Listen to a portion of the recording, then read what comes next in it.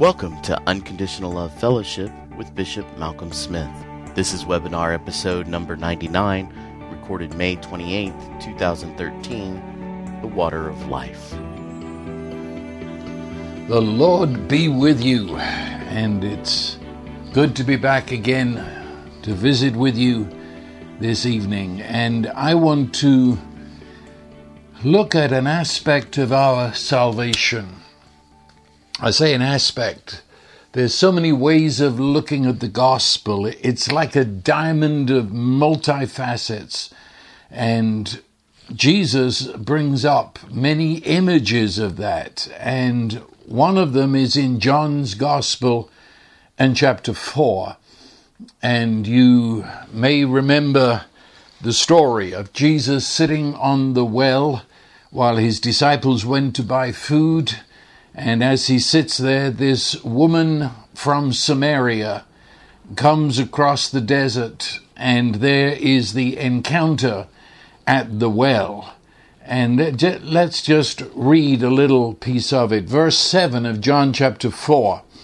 There came a woman of Samaria to draw water. Jesus said to her, "Give me a drink."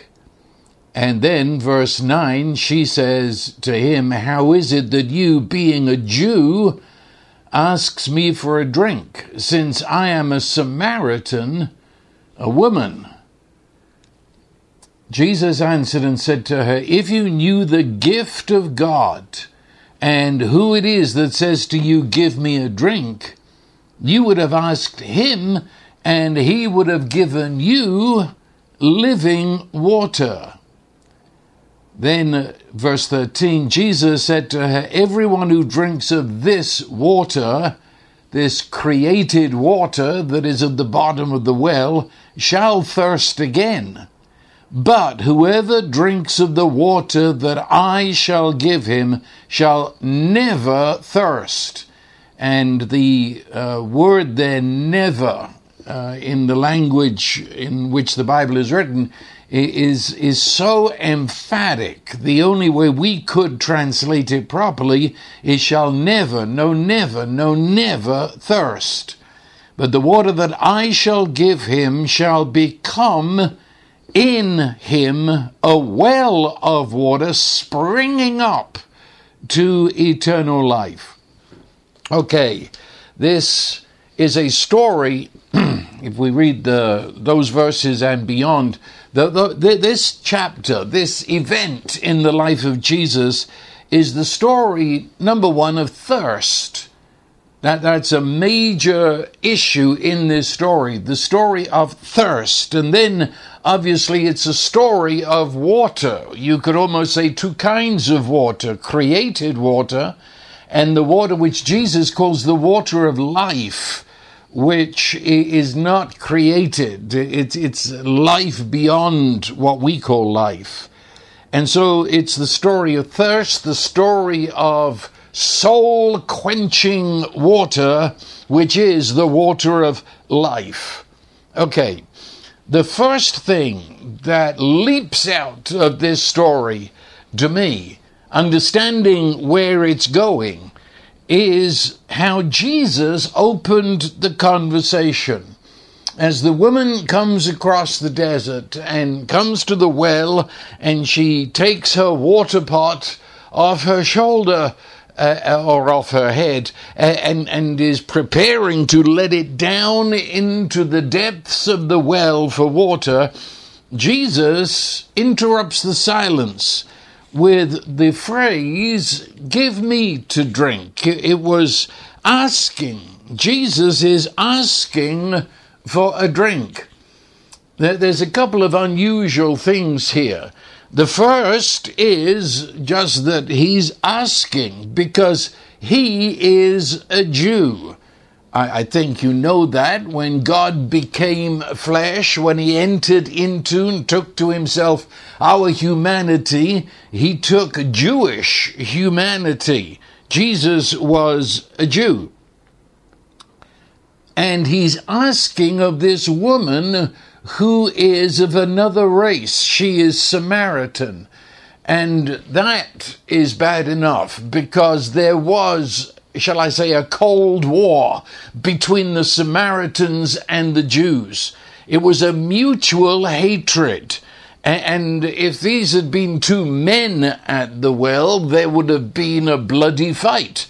But being a woman, she did not expect any communication. There would have been that hostile silence, because it was obvious. She took one look, she knew that he was a Jew, and probably he was wearing his prayer shawl with its tassels hanging down, which would tell her he's a religious Jew, which would add to the fact that how unusual a Jew who is speaking, and not only speaking, but requesting, what should I say, he's putting himself at the mercy of the woman and basically saying, I'm thirsty and I can't get water because I have nothing to put in the well, but you do. Would you please give me a drink? That was amazing, that a Jew should put oneself at the mercy of a Samaritan.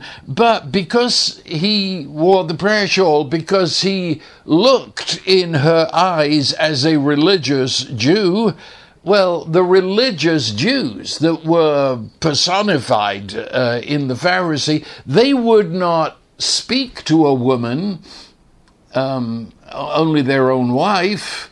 Certainly, they would never look at a woman in public.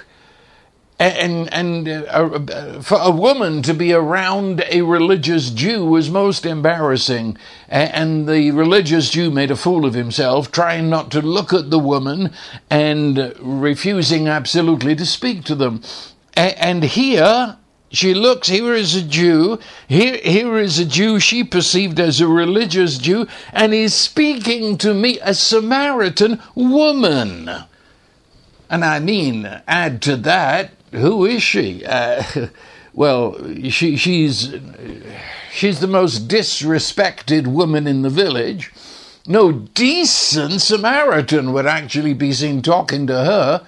Certainly talking to her sort of in private at the well. No way, not this woman. She's got a reputation in town. She's had 5 husbands, and the one she's living with isn't her husband. Everybody avoids her like the plague. She was the woman in town that everybody loved to despise.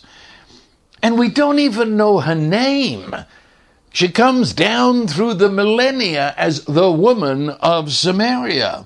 Nameless, unknown, just a woman washed up on the beach of life. And he's asking of her something that only she could give. And he's asking because he's saying, in effect, I am thirsty, and I am asking you to slake my thirst. Please give me something to drink. That's amazing. But also, it's amazing in that who Jesus is. And I think we've been together long enough. I don't need to labor this point. But Jesus is the mystery of God actually joining himself to us, his creatures, and joining himself to us, becoming one of us, yet never ceasing to be God. God limited to our human limitations. And so when he says that he is thirsty, Now we're touching something, and certainly as the story unfolds, we know we are touching something that goes much deeper than just a dry tongue. This, through the lips of Jesus, is the expression of the thirst of God. Let that sink very deeply inside of you. This is the thirst of God. And when God has a thirst, then it's a thirst that is beyond our comprehension. It's a thirst that must be satisfied. Have you ever thought of it in those terms, that within the heart of God there is a craving, there is a longing, there is an inner demand that must be satisfied at any cost? God is consumed with desire. Ever thought of God like that? If you haven't, then maybe this is an area of the love of God that you have not realized yet. God is love, and love reaches out and desires. Love, there is a certain must to love for relationship. Love must give itself away. Love must share itself. It must. It must. There is a thirst in the love of God. A thirst. And that thirst is the reason Jesus is here. What he said to that woman in the light of the whole chapter, for he's taking thirst to the level of the heart, not just the tongue. And therefore, he is saying essentially to all of us, think about this. Jesus sits before you and I and says, give me to drink. Jesus thirsts for our response to his love. He thirsts for relationship, union with us. It's incredible. He is here, one of us, coming into the heart of us in order to take us home to Father, to Abba. That is the thirst of the Father. That is the thirst of the Father revealed and the action of the Son. This is the Holy Spirit reaching to us. God thirsts for us. It's a phrase I've said before. He refuses to be God without you and I. He longs for you. He longs for your friendship, your fellowship. He longs for you to realize your son, your daughtership, to sit there at the kitchen table of God and call him Daddy. It's his longing. God's love, I say, is his thirst. You remember there's a psalm in the Old Testament, Psalm 42, as the deer pants for the water brooks. That's quite an image. I don't know where you live, but here in Texas we have lots of deer. We've got about 200 on our property. They walk the main street at night. They come through our gardens, and in the heat, if they've been running and there's no water around, to see those bulging eyes and to see those panting sides as the deer pants after the water brooks.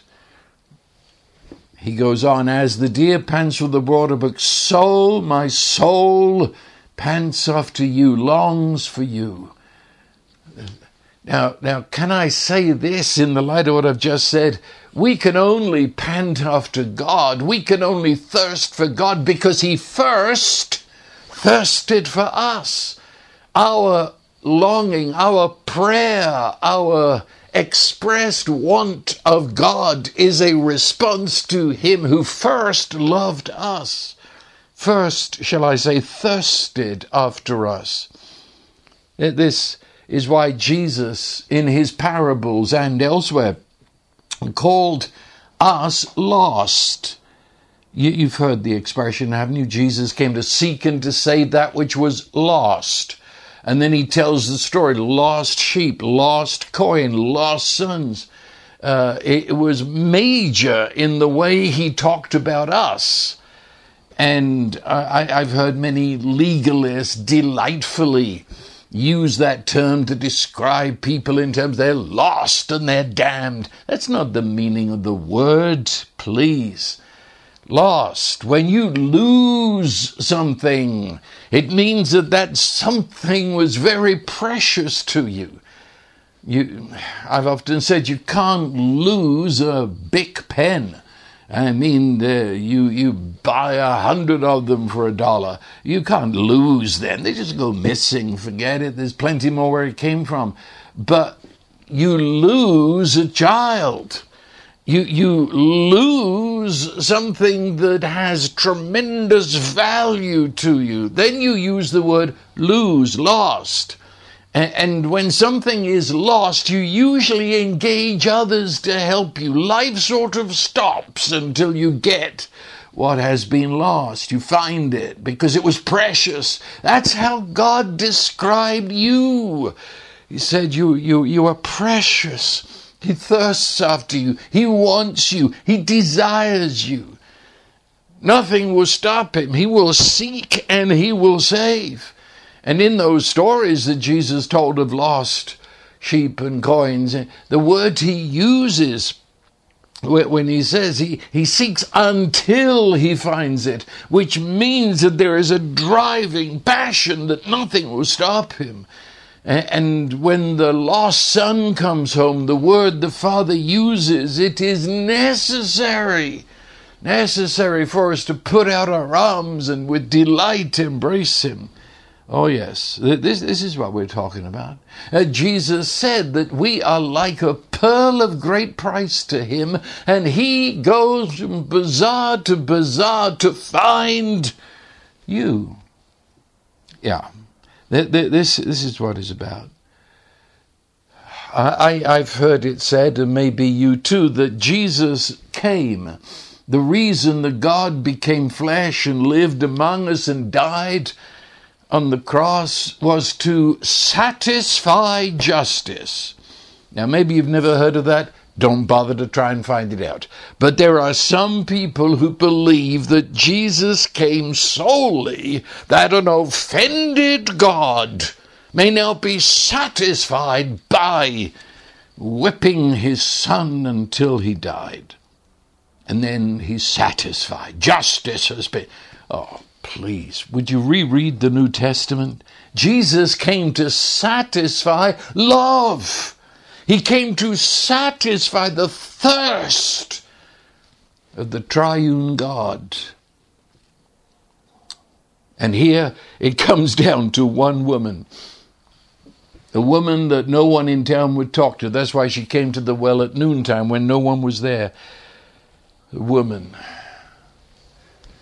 One woman, unknown woman, as he treats each one of us as if we are the only one. He sits on the well side of our life and talks to us eye to eye and heart to heart. He says to you, as he says to me, give me to drink. Give me your heart. The heart of God is thirsty for the heart of humans like you. Because the woman is there because she's thirsty for more than she ever knows. Although it wouldn't take much to go under the surface, but she's there because she's thirsty. What the truth is, her inner spirit, her inner person, is craving the water of real life. The water that can only come from God to our innermost person. Created water, anything created, stuff, created water, created food, whatever, created, if it's created, it can only satisfy our created body and satisfy to a certain extent, but that extent is pretty short-lived. You've hardly got over breakfast before you're wanting some more created food for lunch, and in between times, I don't know how much liquid you've consumed, and so on. But within us, there is an inner you. There is an inner you that has a thirst, a longing, a hunger indeed, but we're not really speaking about the hunger side of it. But we have this thirst, and we really don't know where it comes from. But the fact is, the thirst is there. And we search everywhere to try to find whatever will slake and satisfy that inside thirst that no created water can. As Jesus said, you come to this water, this well, again and again and again, and you'll have to keep coming because it will never finally, there'll never be closure. You'll always be wanting. Especially, and I think this is why it's mentioned so much in Scripture, in this idea of water and thirst, because the whole Bible was written basically in the middle of a desert. Anyone that you meet in the pages of the Bible understood thirst as probably we never can. Never. We always have water pretty well at our fingertips. But these people, and if you keep that in mind as you read through the Old Testament sometimes, thirst governed their life. And it governed their life, like with this woman. She came to the well, came across the desert to the well every day, twice a day sometimes. So you see, if you read of a well or a spring of water in the Bible, to these people, and it spans the whole Bible, to these people, water was life. Can you understand that? I mean, there are no faucets here, you see. No faucets in the Bible. They lived around or close to wells or springs of running water. And they were sparse. You did not find them everywhere. They were basically, I say again, living basically in a desert or scrubland. There was little water. But water meant life. Water meant health. And if you had water, then you could have flocks and herds. And so water meant prosperity. Enough water meant success. Actually, in the Scripture, you'll find there were wars fought over water. And that would be true today in certain parts of the world. Water is it's everything I need, and yet I can't get a hand on it. And when I find a spring of water, I'll guard it with my life. I mean, think about it. Just think about it. We were born in water. Okay? So that little tiny you, a speck of life in your mother's womb, you were nurtured from your mother in a bag of water. And when we come out of the womb, there begins this water journey, because we drink water to cleanse our insides, and we wash in water to cleanse our outside. And you realize, without going into medical stuff, that you are permeated. This body, it's saturated in water. Or everything in me works, functions because of water. Without water, I mean, you can go without food for 6 weeks. Might do some of us good. The Bible has a number of 40-day fasts, and they weren't supernatural. I know a number of people that have been 40 days without food, but you can only go a few hours without water, and you become dehydrated. And once you become dehydrated, essentially your organs begin to wither. And in actual fact, it's the beginning of death. We need water, you say. Water. It's vital to our very existence as created beings. And take plants. Without water, You can do that experiment on your kitchen table. Without water, the plants begin to wither, and then they droop. It doesn't take very long. They droop and dry out. And if you haven't done something in that process, they're dead. Water. But on the other hand, and you see it much clearer with plants, just add water, pour in the water, and you can watch that water being sucked up by the plant, and it comes to life, and you see suddenly those dull leaves are now bright, and the flowers are water. And that with the plant only takes really a few minutes. It's amazing. But that's what we're talking about. Here in Texas, we have a lot of desert, and we go for months without any rain at all. And so everything turns brown, everything dies. We have just an inch or two of rain, and it seems the entire countryside springs into green life. So you see, thirst is something that is vital to our life. Thirst, it's even vital to trees and to plants. And it's used in this chapter, and it's used all through the Bible. Incidentally, I'll show you a little bit, I hope, in a minute. But it's an image. It parallels my created need for water. It parallels that with my innermost person that craves and desires the water of God life. And without that water of God life, I'm dead.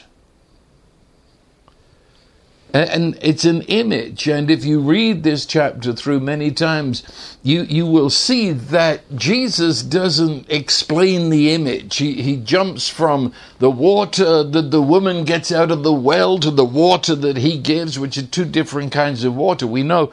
But what's he doing? And hear me on this. Because whenever this is spoken of in other parts of the scripture, there's no explanation. It just talks about this water that brings us inner life. And it jumps from created water to this water. Why? Because what I'm trying to say, what the Bible is saying concerning this water of life, it would take hours to try and articulate that, find the words to appeal to your brain and your logic. And so what does God do? He speaks to our imagination, and through our imagination, he speaks and communicates with our heart. Because quite frankly, the imagination see this with something more than your brain. That there is an inside me, an inside you that is craving a water that is not water, but it is water. It's a water that is a living water. It's a water that has in it no death. It is a water of life itself. And as I drink it, I am lifed with undying life. I am lifed with what life really is. I am lifed with God's life. That's the image here. Get the image. He said, one sip of the water that I give. It's a water of life. Can you imagine that? Because that's what this is about. It's seeing a picture of drinking what in the imaginary figure is water, but that water is actually imparting to me, my essential me, life that you'll never find on this earth. You see, we are created to drink of God's life. That's what we're created for. The story of Genesis chapter 3, the fall of man, theologians call it. It's when mankind rejected that. That's essentially. It's another image, another thing for imagination. But in the garden, there was a tree of life. And mankind in Adam and Eve rejected the tree of life, rejected, using this illustration, the water of life, and instead took the action to be independent, finding life within themselves, that they should become as God. And so they rejected. That's what sin is. It's rejecting the God life that is freely given as part of His freely creating us. He also freely gives the life with which to live. But not only that, that's bad enough. But of course, if one rejects life, then there's this awful, can I describe a thirst of spirit? I know what thirst is when I hardly know what to do with my mouth, when my lips are sticking together, when I am thirsty, and it seems my whole body concentrates to tell me the pain of thirst. I know that's physical, but to have my inner person screaming out with thirst. And so what mankind does in his foolish, sinful, rebellious independence, not only does he reject the source, the only source of the only life, but he makes substitutes. And of course, any substitute has to be made of the stuff of earth, created stuff. Which, of course, the created stuff can never get to my inner person. And Jeremiah said it very, very plainly. He said, "My people have committed two evils. Number one, they have forsaken me, the fountain of living waters. And number two, to carve for themselves cisterns or wells, but they're broken cisterns that cannot hold any water." You see what I'm saying? It's not only rejecting the fountain of life, but trying to substitute that with something you do with your own hands within the world of the created. And of course, that never satisfies. Never satisfied. So whatever we try to make as a substitute, we come back again and again and again because it doesn't satisfy. We always think, isn't it daft? Always we think next time will be it. Next time. Or sometimes we swap out whatever we think will satisfy, and we say, well, this will do it. This will do it. This craving. This thirst within drives us, It actually defines our life, what we do. Because most people, like the ancients that are in the scripture, they built their lives around the well. Yeah, we build our lives around what we think is going to satisfy us. That's the picture. Face it, mankind outside of Christ, mankind is deeply and fundamentally unhappy, and he doesn't know why. And so he's forever looking for it. All our TV commercials are built on this, aren't they? You've got to have this, you've got to have that. Good grief, you've got a perfectly good car in the garage, but you get 10 commercials battering you one after another that you just can't live without another car. That will satisfy you. That will bring life. That will... And so on and so on. You've got to have this food. You've got to have this drink. And so we are forever. The commercials are built on it.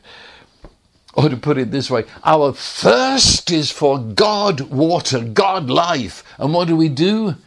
We drink salt water, which only makes the thirst even worse. Or to put it this way, if you are thirsty naturally, don't drink coffee, because coffee will further dehydrate you. Are you getting the picture? We think these things satisfy, but in actual fact, they drive us deeper into this thirst of death. Jesus describes himself to this woman as possessing life-giving water. It's life water, the water of life. And the word life there is Zoe, which is a Greek word meaning essentially life as God knows it. It's the word Jesus always used when he described things like this. He said, I am come that you might have life, that you might have it more abundantly. And the word there is Zoe. When he said, I am the life, you use the word Zoe. It's life as God has it, only now communicated to us humans. And so Jesus said, if only you knew the gift of God, if only you knew this generous God that he's giving the water of life, and if you knew who I truly am, the giver, I am the origin and the source. I am the giver of this water of life. I am the original spring of this water of life. And he said, there's a difference. When you drink of this created stuff, whatever it is that you're trying to slake the thirst of your inner person, you'll have to come back and have to come back and over again, and you'll be thirsty in an hour. Back you come, back you come. But he said, the water that I give, one drink. This is incredible. Imagination. He said, one drink. Oh, you drink one drink. And he said, that water will become inside of you a well. Actually, the word is so strong. It's artesian well. You know, a well that just bursts up under its own energy. Do you remember? Well, maybe not. Back in England, when I was a kid, we had wells, would you believe it?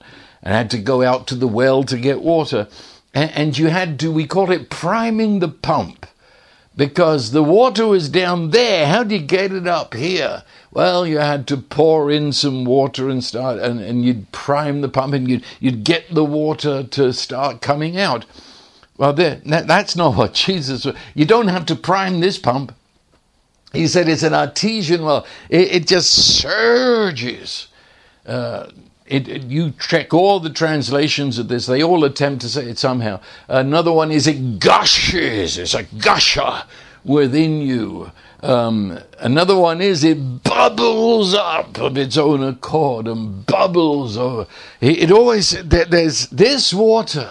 You drink the water, and the water itself becomes within you a well of water. But that well is a gushing well that has life within itself. It not only gives life, it is life. Jesus used this imagery, this imagination talk.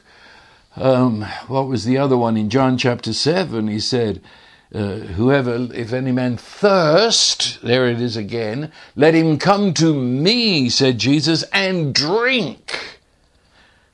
And out of your innermost being shall flow rivers of living water. Do you remember that one? And that word innermost being, well, I get that's as good as what I've been trying to call it. The actual word in the Greek there is your womb. Out of the womb of your life, out of that space within you where life begins. He said, there shall then flow. You drink, but then that one drink becomes the source of a flow of life. And as I've been saying, the Old Testament is full of this. And unquestionably, Jesus was referring to all of these Old Testament scriptures. Isaiah 41:18. I, God speaking, I will open rivers. Notice that I will open. They won't just be there, but I will open them. Suddenly they'll be there. Rivers on the bare heights. So that's all you had before, just bare mountaintops. Now suddenly there's rivers. and he said, springs in the midst of the valleys. So suddenly, he said, water will spring up. Remember, he's speaking to people that rivers and springs, that was life, that was health, that was prosperity. But then he says, I will make the wilderness, the desert, a pool of water, and the dry land, fountains of water. Do you get that picture? It fits in with what Jesus is saying. Isaiah 58:11, he says, the Lord will continually guide you and satisfy your desire in scorched places and give strength to your bones. You will be like a watered garden, like a spring of water whose waters do not fail or do not run out. He says, God is my salvation. I will trust. I will not be afraid. For the Lord God is my strength and my song. It's become my salvation. Therefore you will joyously draw water from the springs of salvation. I could keep going. Honestly, it's all over the place in the scripture. Have you ever read Ezekiel, a strange prophet? But in chapter 47, he describes this river. A river that comes out of the very presence of God, where heaven touches earth. He said there comes a river. And that river, under the Old Testament imagery, is the river of life. And he says wherever that river went, so here comes this gushing river, and it's coming out under the floorboards of the temple, outside, and wherever it touches, life springs. The trees and flowers begin to grow. And he said, whenever it touches, death replaces it with life. And it's a river that ever expands and gets deeper and deeper, so that humans can jump in and swim. Can you imagine? But get it. This is the Word of God addressing you in pictures. Life that you can swim in. Life that you can float in. Life. Living in life. What a picture. It's beyond thought, I say again. And this is a gift. This is a gift. The generosity of God. He said, if you knew the gift of God, He thirsts for you and desires to give you this life that will satisfy your thirst and bring you into the family of God, satisfying His love thirst. The giver of this gift is Jesus. He says, I give. But now this is the interesting point. He's the giver. But the actual water of life that He is speaking of, this water that when you drink, you are actually drinking life, that water is the Holy Spirit. Note this very carefully. Jesus is the source, the giver. But the actual water is the Holy Spirit.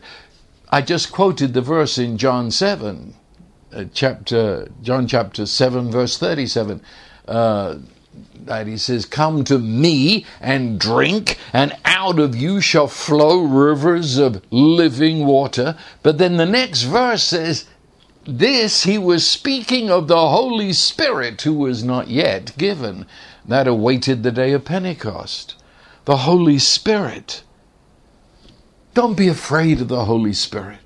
The Holy Spirit is love present with us. The Holy Spirit is love doing, love acting. The Holy Spirit is the one who implements in our life all that Jesus is and all that He came to do. So that the presence of the Holy Spirit is the very presence of Jesus in all His life. But it's the Holy Spirit who makes that happen. He actualizes that in our lives. He causes us to realize it. Oh, you know what I'm talking about. There are too many believers, and they know all about Jesus. They know about what I'm talking about.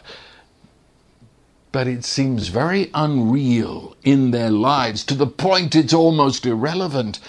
But the Holy Spirit is the one that doesn't only make this real, but this indeed is life. Life in you. And so Jesus described the same thing, but under other language. He says, I will be in you, and you will be in me. And what happens? What does this look like?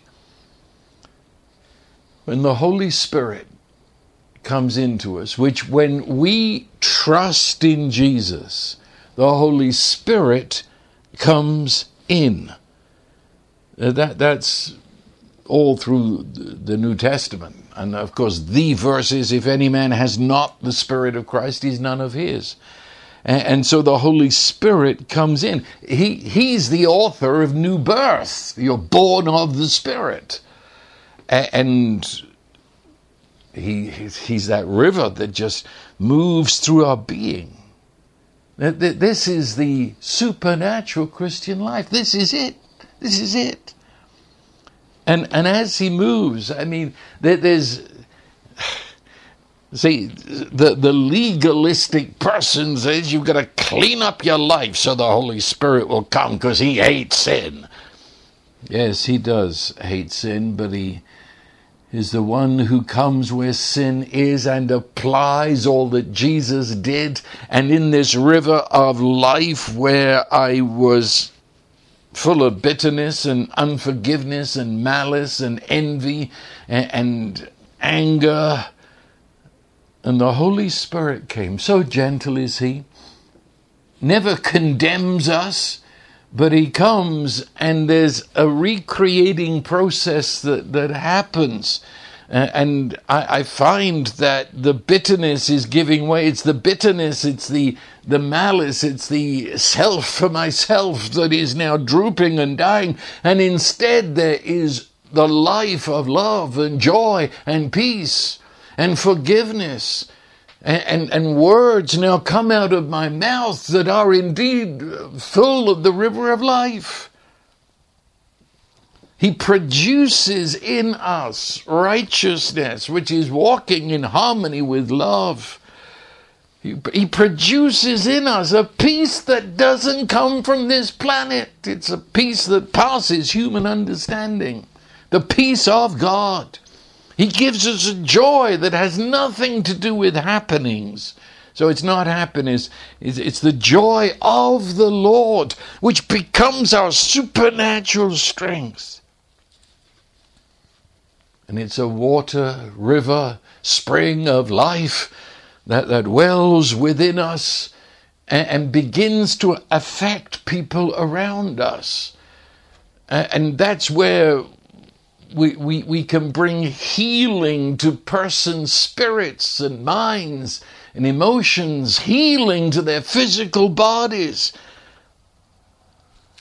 Please understand, this is not fantasy, this isn't myth, this is the gospel. This is what you have believed into. When you believed into Jesus, the gift is there, the Spirit comes.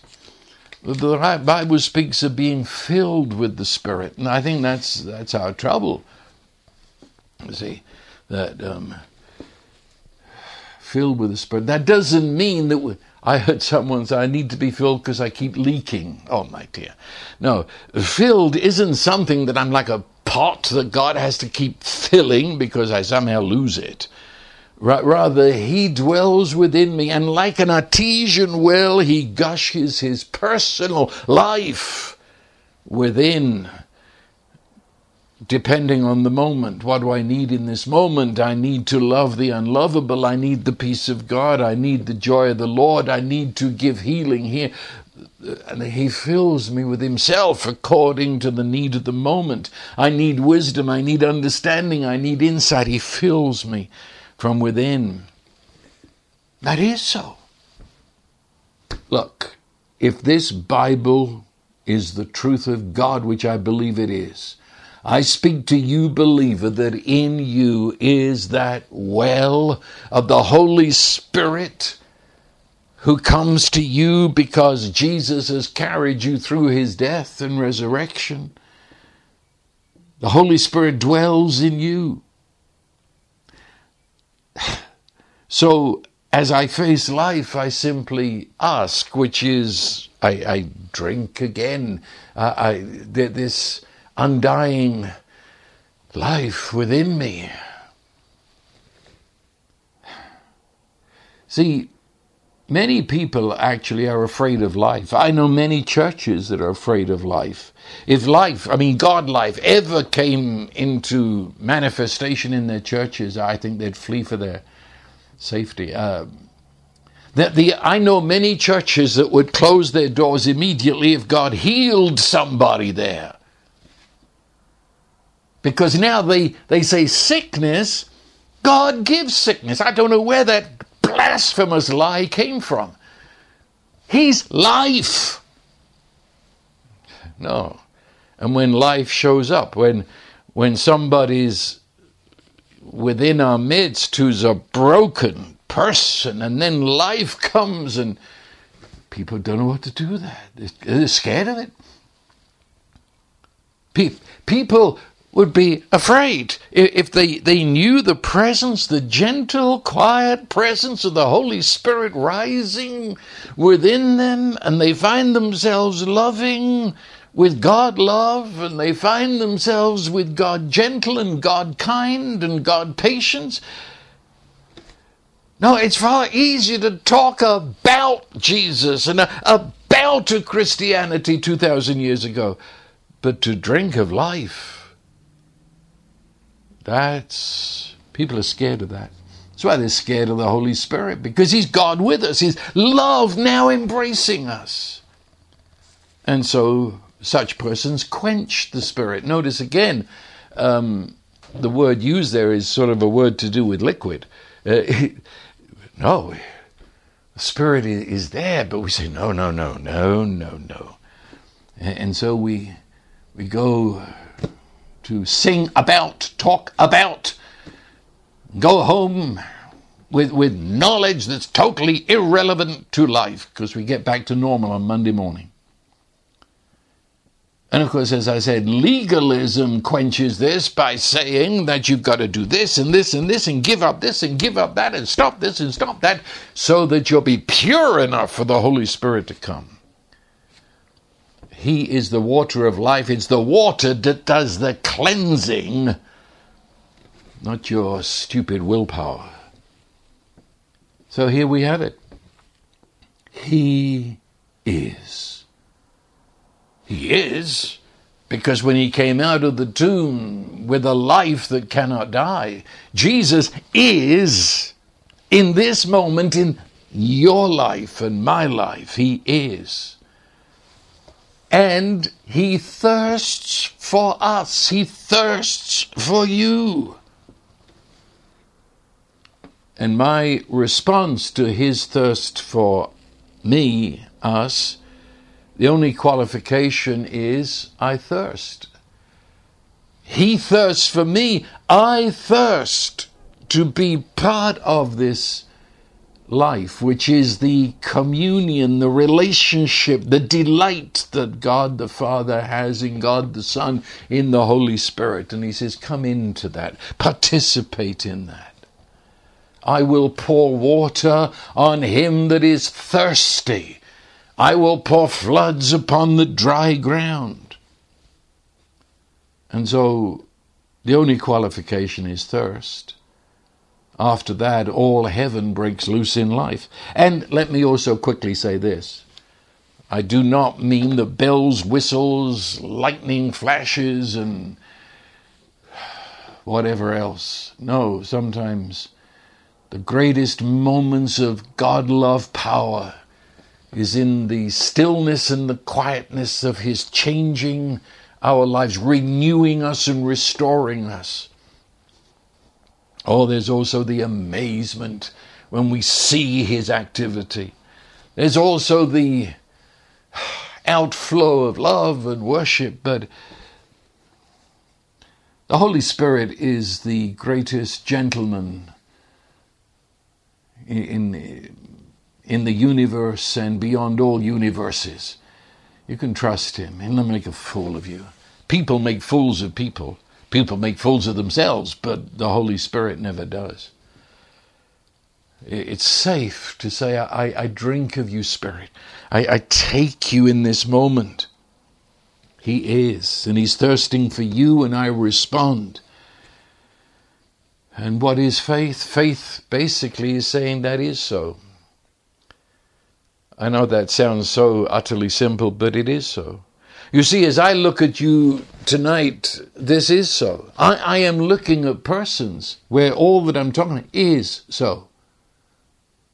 I know we've been brainwashed that you have to pay for it, You get what you pay for. Well, not in this world. In this world, all is paid for through the blood of Jesus Christ. Therefore, all is. It's not after you've done this, this, and this, and this. It's not when you do this and that. No, is. I know that's difficult for legalistic people. They live in the future because it's always after I do this and when I get that straight and when I get my life together and after I prayed for 10 years. No, is. Is.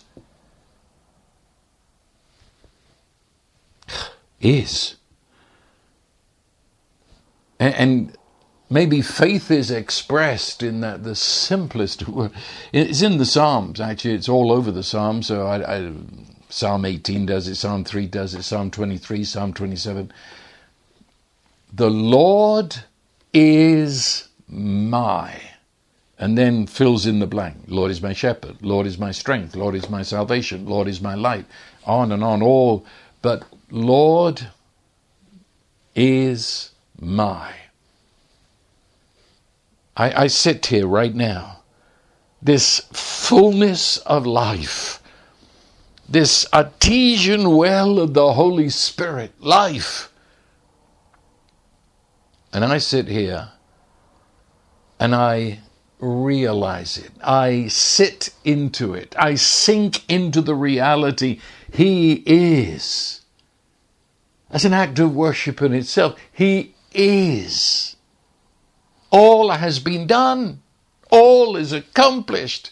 His thirst for you went to death and resurrection. All is ready. Is. And faith says, my. I dare to trust in God's love that said, all of this yours. You are an heir of God, a joint heir with Jesus Christ. This is your inheritance. And I say, amen. Be it unto me according to your word. The Lord is my. What do I need right now? What is it that only God can do?